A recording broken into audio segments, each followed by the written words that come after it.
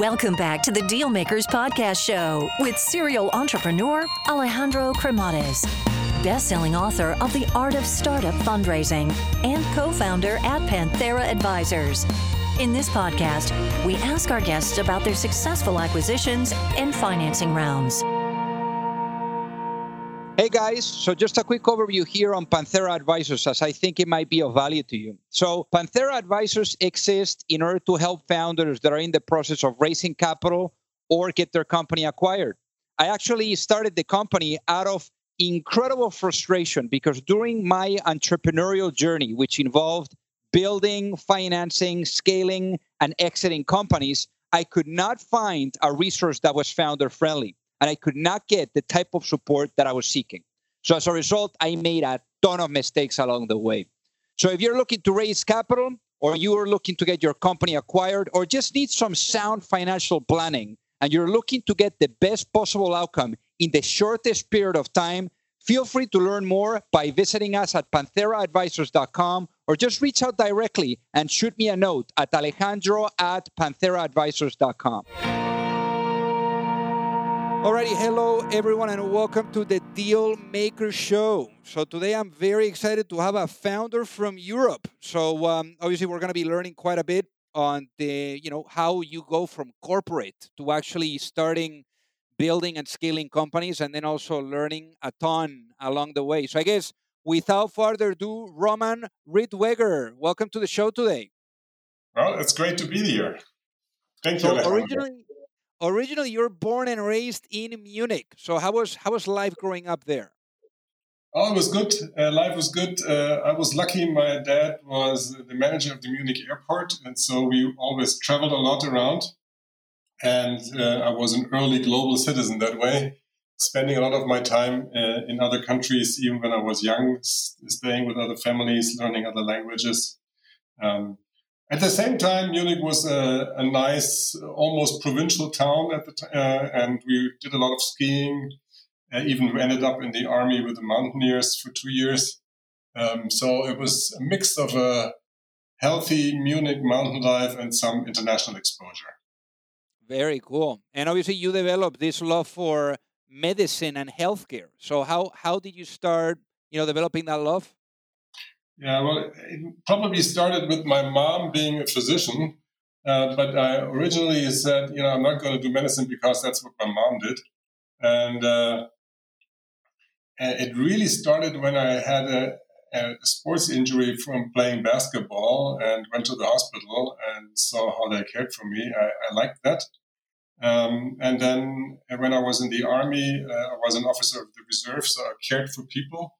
And I liked that as well. So I felt, I thought that hospital thing was quite cool. I like caring for people. And so I decided I'll study medicine. So when you were doing medicine and you were doing your studies, there's an internship for you at McKinsey that kind of like changed your view and perhaps things and how you were planning about, going after the study. So what happened there? Yeah, it was like at the end of my medical studies, I had the chance to do an internship at McKinsey through a scholarship that I had. And I really liked the intellectual challenge at McKinsey and did a project in newspapers, something totally different. I had great people working there who were my bosses at this internship. And I decided that I liked that much better than working at the hospital. And so I decided to switch careers. And I did this internship at McKinsey, working with great people. And I decided that I liked that much better than medicine, because medicine actually was a lot of routine work. And at McKinsey, I loved the non-routine, the daily changing challenges. So I decided to apply at McKinsey. And without much preparation, I went into the interview, and I miserably failed the interview because they did some mathematical questions that I hadn't in med school. I hadn't dealt with mathematics for a long time, so I failed it, and I wondered, what shall I do now? I said, well, I'm just going to I'm just going to go to the other consultancies. And I realized that there was actually a GMAT test that you could prepare for that had these kinds of ortho math problems in it. So I studied for the GMAT test. And fortunately, I then got a job at another consultancy, A.T. Kearney, where I worked for a year. Then went to INSEAD, got an MBA there.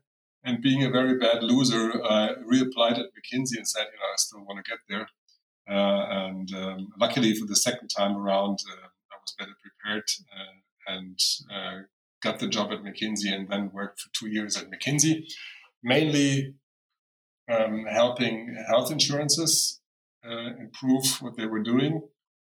I liked it a lot, and I saw that there was a new wave coming from the US, managed care, and decided to leave McKinsey and do a startup in managed care in Germany. So my poor dad was shocked. For the first time, he was shocked when I stopped, becoming a doctor and going to McKinsey. And when he just adjusted, I then left McKinsey, did a startup. But I had to do it, and so that first startup was a startup where we helped patients find the right doctor, and when they were chronically ill, we helped them with their chronic diseases with the first telemetric ways. For instance, there was a scale that the patients had at home, and we built a Bluetooth chip in it, and so the scale sent the weight to our call center, and so we basically knew when the cardiologic patients were getting into heart failure. So it was very early telemedicine that we did. And obviously here you were able to really get exposure to how you build and scale a company, and you also saw the full cycle because you ended up getting this business acquired. Is that right? Yeah, absolutely. So I first started out actually going broke very quickly. So there was this day when basically the financing round wasn't quite finished yet, but I had bills on my table, which in my youthful ways I didn't really understand at the time that that was illegal. But I closed the financing round then quickly enough, so nobody ever noticed. And in the end, we did get acquired, but it was not the big hit that we were hoping for, because that was the end of the new economy. And the new economy, we were preparing for an IPO. Healthion WebMD from the US was thinking about acquiring us, and then the whole new economy came tumbling down, and we basically went for a quick honorary exit to Germany's largest private payer at the time, which then, from one moment to the other, got me I became executive of a health insurance. And before doing that, before going into that, Roman, I want to understand what kind of insights, or perhaps because I'm sure that you did quite a fair amount of reflection on your experience on your first entrepreneurial rodeo. What kind of insights did you get, let's say, from being an operator in a economy that is correcting? And I think that probably that taught you a few lessons that perhaps you're going to be applying next time a correction from the market comes around. So what did you learn? Yeah, what did I learn? So I learned a couple of things. First of all, I had to let some staff go, which was painful, obviously, because we'd worked very hard to get them on board before. So we did some hard rounds reducing the costs that we had. I did a very interesting maneuver towards the end when we basically we had some in the new economy, we had actually done a merger with another company in record 4 weeks, which we didn't do enough due diligence, and they had some very unfavorable contracts that were basically pulling us down. So what I did at that time, we filed for bankruptcy and still had a lot of money in the bank, but we filed for bankruptcy very early on, and then renegotiated all those contracts. And once we had renegotiated those contracts, we took the bankruptcy back and then sold to the private payer. So it was a very rocky ride. So it was very, very helpful for us to reduce cost early on. It was very helpful for us to renegotiate those contracts with the threat of going into a bankruptcy. And it was also very helpful for us that we had worked on these relationships to the potential acquirers early on, because in health insurance, those things take a long time. But the most memorable memory of that period actually for me is on the day when we lost the big pitch, when we decided that we have to sell and we have to do all these things. Obviously, my C-level colleagues were very frustrated because we were all rich on paper, and after that day, we weren't rich on paper anymore. So I took them to the IMAX, where there was a movie about Shackleton, and where he went to the South Pole and saved his crew. And so he basically never reached the South Pole, but he brought his crew back alive. And that's the whole story of the film, and a very good book that exists too. And so I took my colleagues there to this movie, and I said to them, it's the same in our situation. We haven't reached the South Pole. We are not super rich, but we have to get the members of our crew back and get them a safe haven, a safe job. And that means that we're going to have to do some hard work now to find the next home for this company. And we did that over the next 3 months, renegotiating those contracts, taking the company then to the next owner, where basically I just learned the other day that one of the employees of that time now even has come into pension age in this company. And so it has been worth it, certainly for the people in the company. And I think as a founder, you also, you don't do this to make a lot of money for yourself, but you also take a lot of people with you on the trip, and you have a responsibility, even if it does go wrong, to make sure that they have a happy end in that trip. Of course.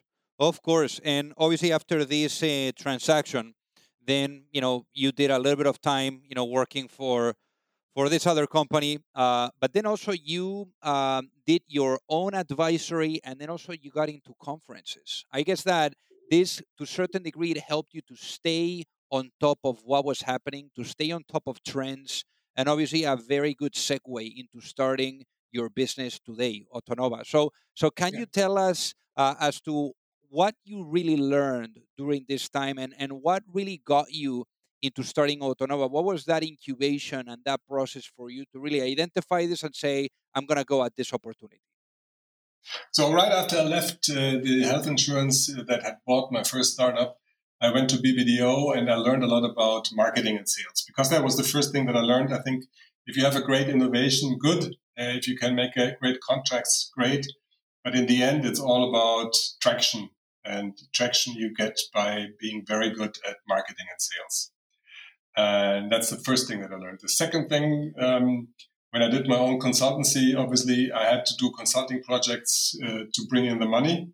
And those consulting projects were mostly in the area of pharma. And that was certainly not something where I would do a startup later on, because for pharma startups, you need a lot of money. And but I also wanted to do things that interested me. So basically, as I was the owner of my own healthcare consulting company, I could do stuff that I wanted to do. So I did a lot of innovation projects where I helped bigger companies acquire smaller companies, or smaller companies to get the next financing round.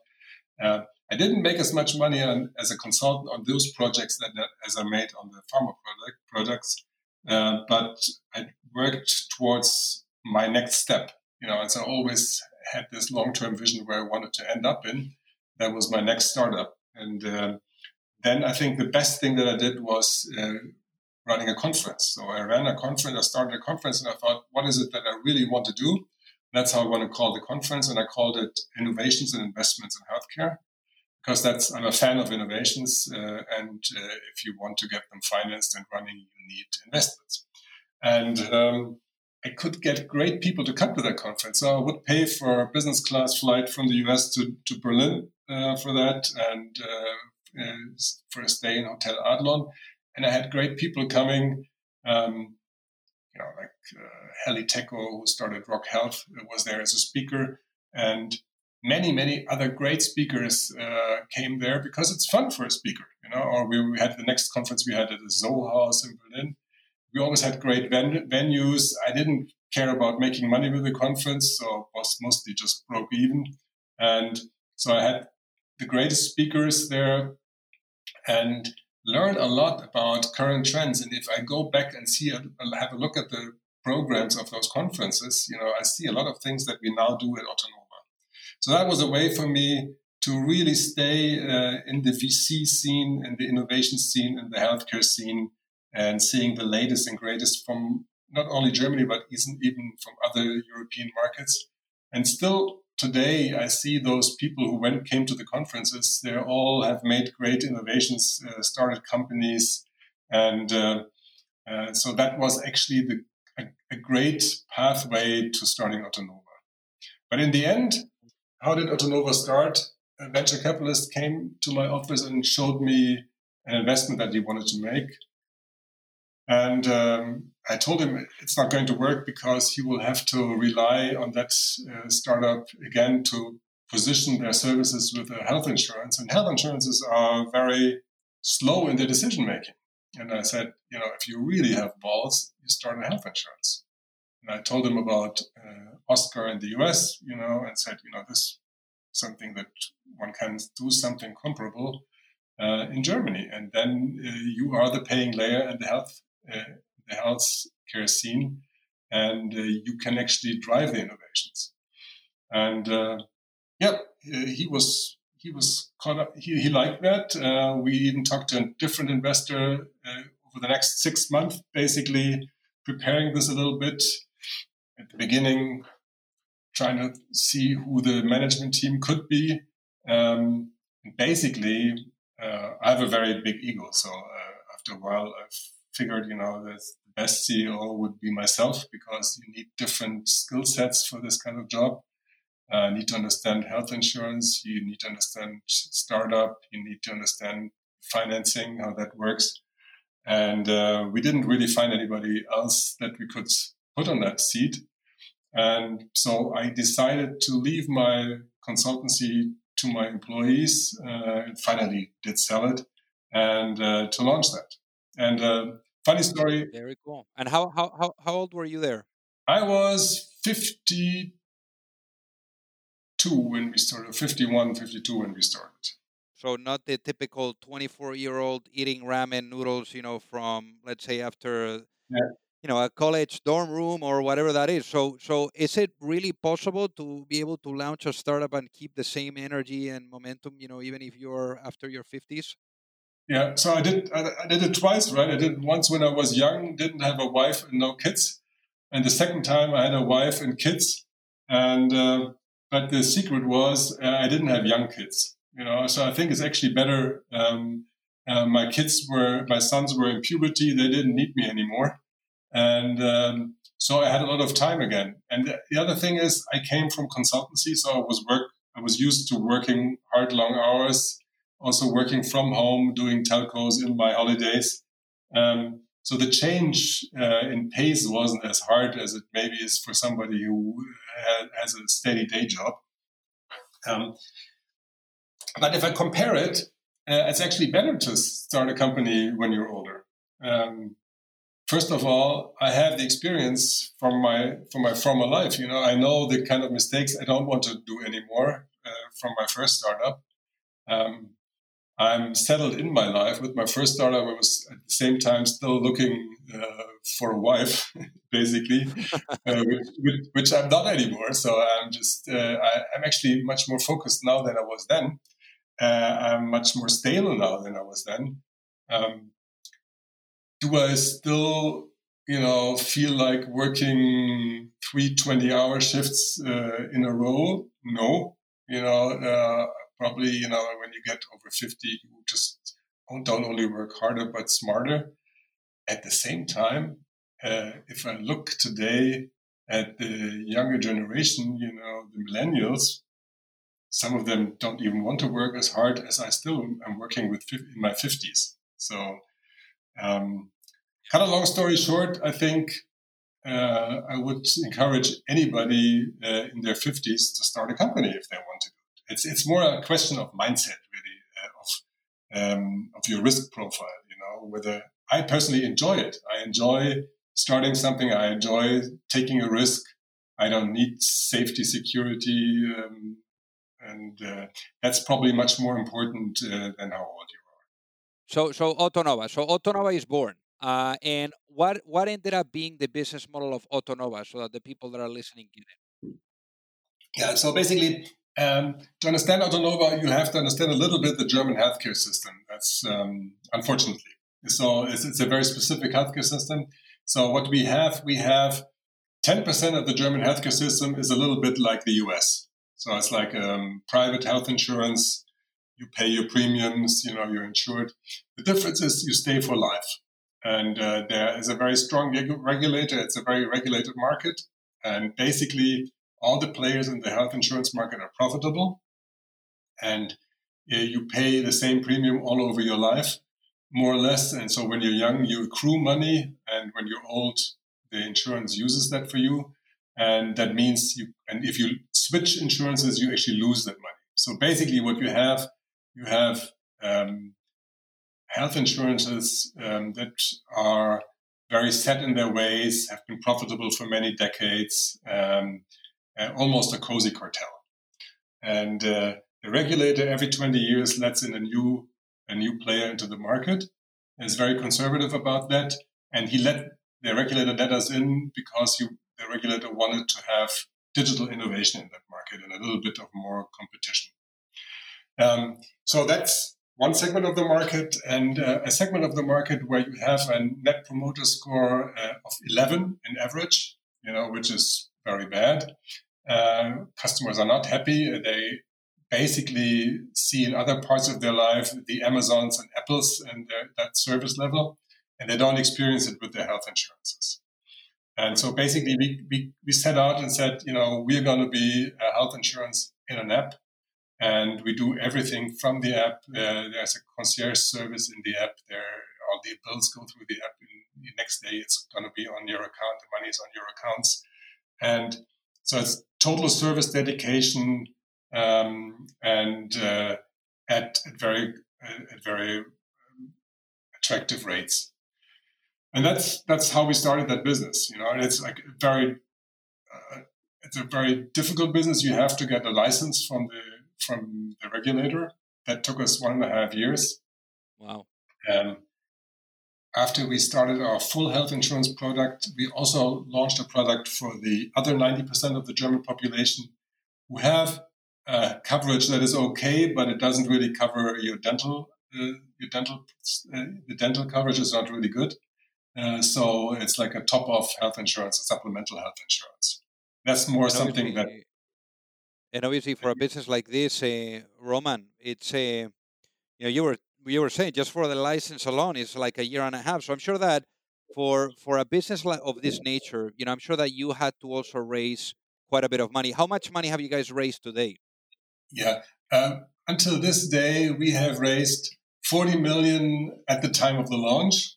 So we basically needed to have 40 million in our accounts before the regulator let us launch.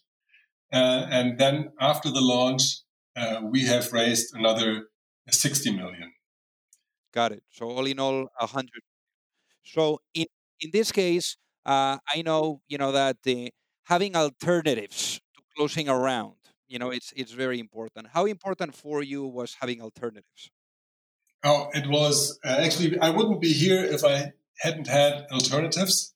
It started at the very start when we launched it. There was this first venture capitalist who wanted to finance it, and we had a second venture capitalist who was invested also in Oscar.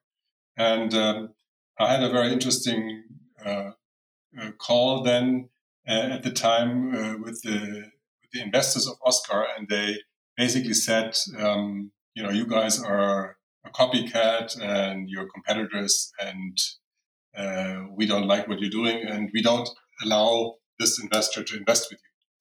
So at that time, basically at the beginning, I thought, both investors would do 2.5 million, but then one was gone. So very quickly, I got another VC on board that also wanted to invest. And then my first investor, Hotspring Venture, said, no, we're going to do the 5 million. And it was important for them to have somebody else stepping in right away. So they felt like this must be a good thing, because at the beginning you have a lot of insecurity, really, because you don't know, nobody can really know how this startup will turn out. Of course. Fear of missing out, the sense of urgency. That helped me a lot. And then later on, when we still didn't have the license, 1 year later, the question is, will we ever get a license? And once we get the license, will we get traction? And that was even harder than that.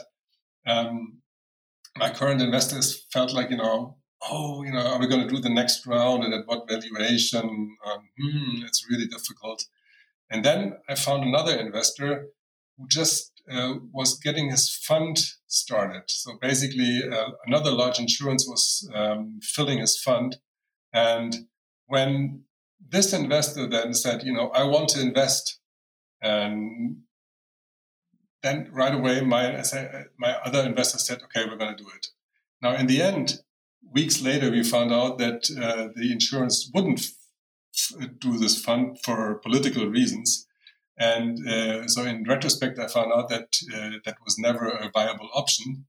But just having this option up in the air for a couple of weeks helped me to close that financing round. Wow. So I think all of us out there who were successful always had some moments before in time where it was very close, Yeah, and definitely very, very close and very stressful. So absolutely, Roman. So I guess obviously now you guys have raised all this money. You have significant footprint. How big are you guys now, so that the people that are listening get an idea?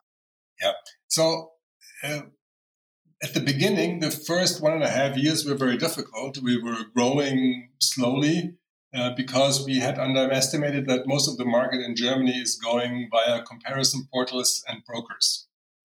And we had just said, the typical startup way, we're going to do it totally new, and we're going to disrupt everything. And 1.5 years ago, or 1 year ago now, we decided we're going to switch this, and we're going to have tariffs with commissions built in, and we're going to go onto the comparison portals.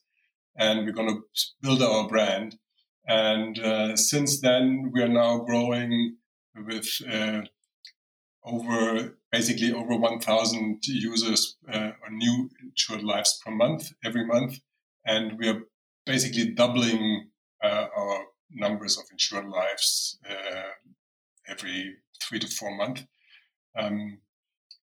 So as a business, the numbers don't sound so impressive, right? So we're still talking about thousands, not hundreds of thousands. But you have to see that one customer pays 6,000 euros a year and pays that for the next 50 years. So the customer lifetime value is very high. At the same time, our business now is a threefold business. So we have the full insurance, the top-up insurance, and we also have sold part of our software to other health insurances. So it really is about getting a lot of own lives, but also getting our app into the hands of other insured persons. So the vision is to have the best health insurance in Germany with a very high NPS, which we have because our NPS is 70, while the industry average is 11. But also get very many people onto our app by even licensing part of the app out to other health insurances. Got it. So Roman, so one of the things that I typically ask the folks that come on the show is, if you had that opportunity to go back in time and have a chat with your younger self, Roman, with that younger Roman that was maybe thinking about launching a business, now knowing what you know now, obviously you've been through the ringer, you've seen the good, the bad, and the ugly of being an entrepreneur. What would be that piece of advice that you would give to your younger self before launching a business, and why, knowing what you know now? Yeah, I think my main advice would be look out for strong partners right from the beginning. No entrepreneur is so good that he can do it without strong partners. And that gives you leverage, that gives you scalability, and that gives you market power. And all the examples that I've seen in my life where some things have gone really well have been because of strong partners. And so that would be my main recommendation. So in our case, for instance, we have as an investor the largest and strongest German private health insurance. It's invaluable. We could have done the same good work without that strong partner. It would have not gotten us to the same point as it has gotten us today. As the saying goes, you can go faster alone, but farther when you go together. Perfect. Yeah. There we go. There we go. That's exactly it. Yeah. I totally get behind that, Roman. So, Roman, for the folks that are listening, what is the best way for them to reach out and say hi? The best way is, I guess, through my LinkedIn profile, and contact me through that. All right, fantastic. Well, Roman, thank you so much for being on the Deal Maker Show today. Alejandro, thank you very much. And also thank you very much for rephrasing my clumsy ideas into a beautiful sentence. If you like the show, make sure that you hit that subscribe button. If you could leave a review as well, that would be fantastic. And if you got any value, either from this episode or from the show itself, share it with a friend. Perhaps they also appreciate it. So also remember that if you need any help, whether it is with your fundraising efforts or with selling your business, you can reach me at alejandro@pantheraadvisors.com. You've reached the end of another episode of the Deal Makers Podcast. For free resources and materials, head over to alejandrocremades.com. Thank you for listening, and see you at the next episode.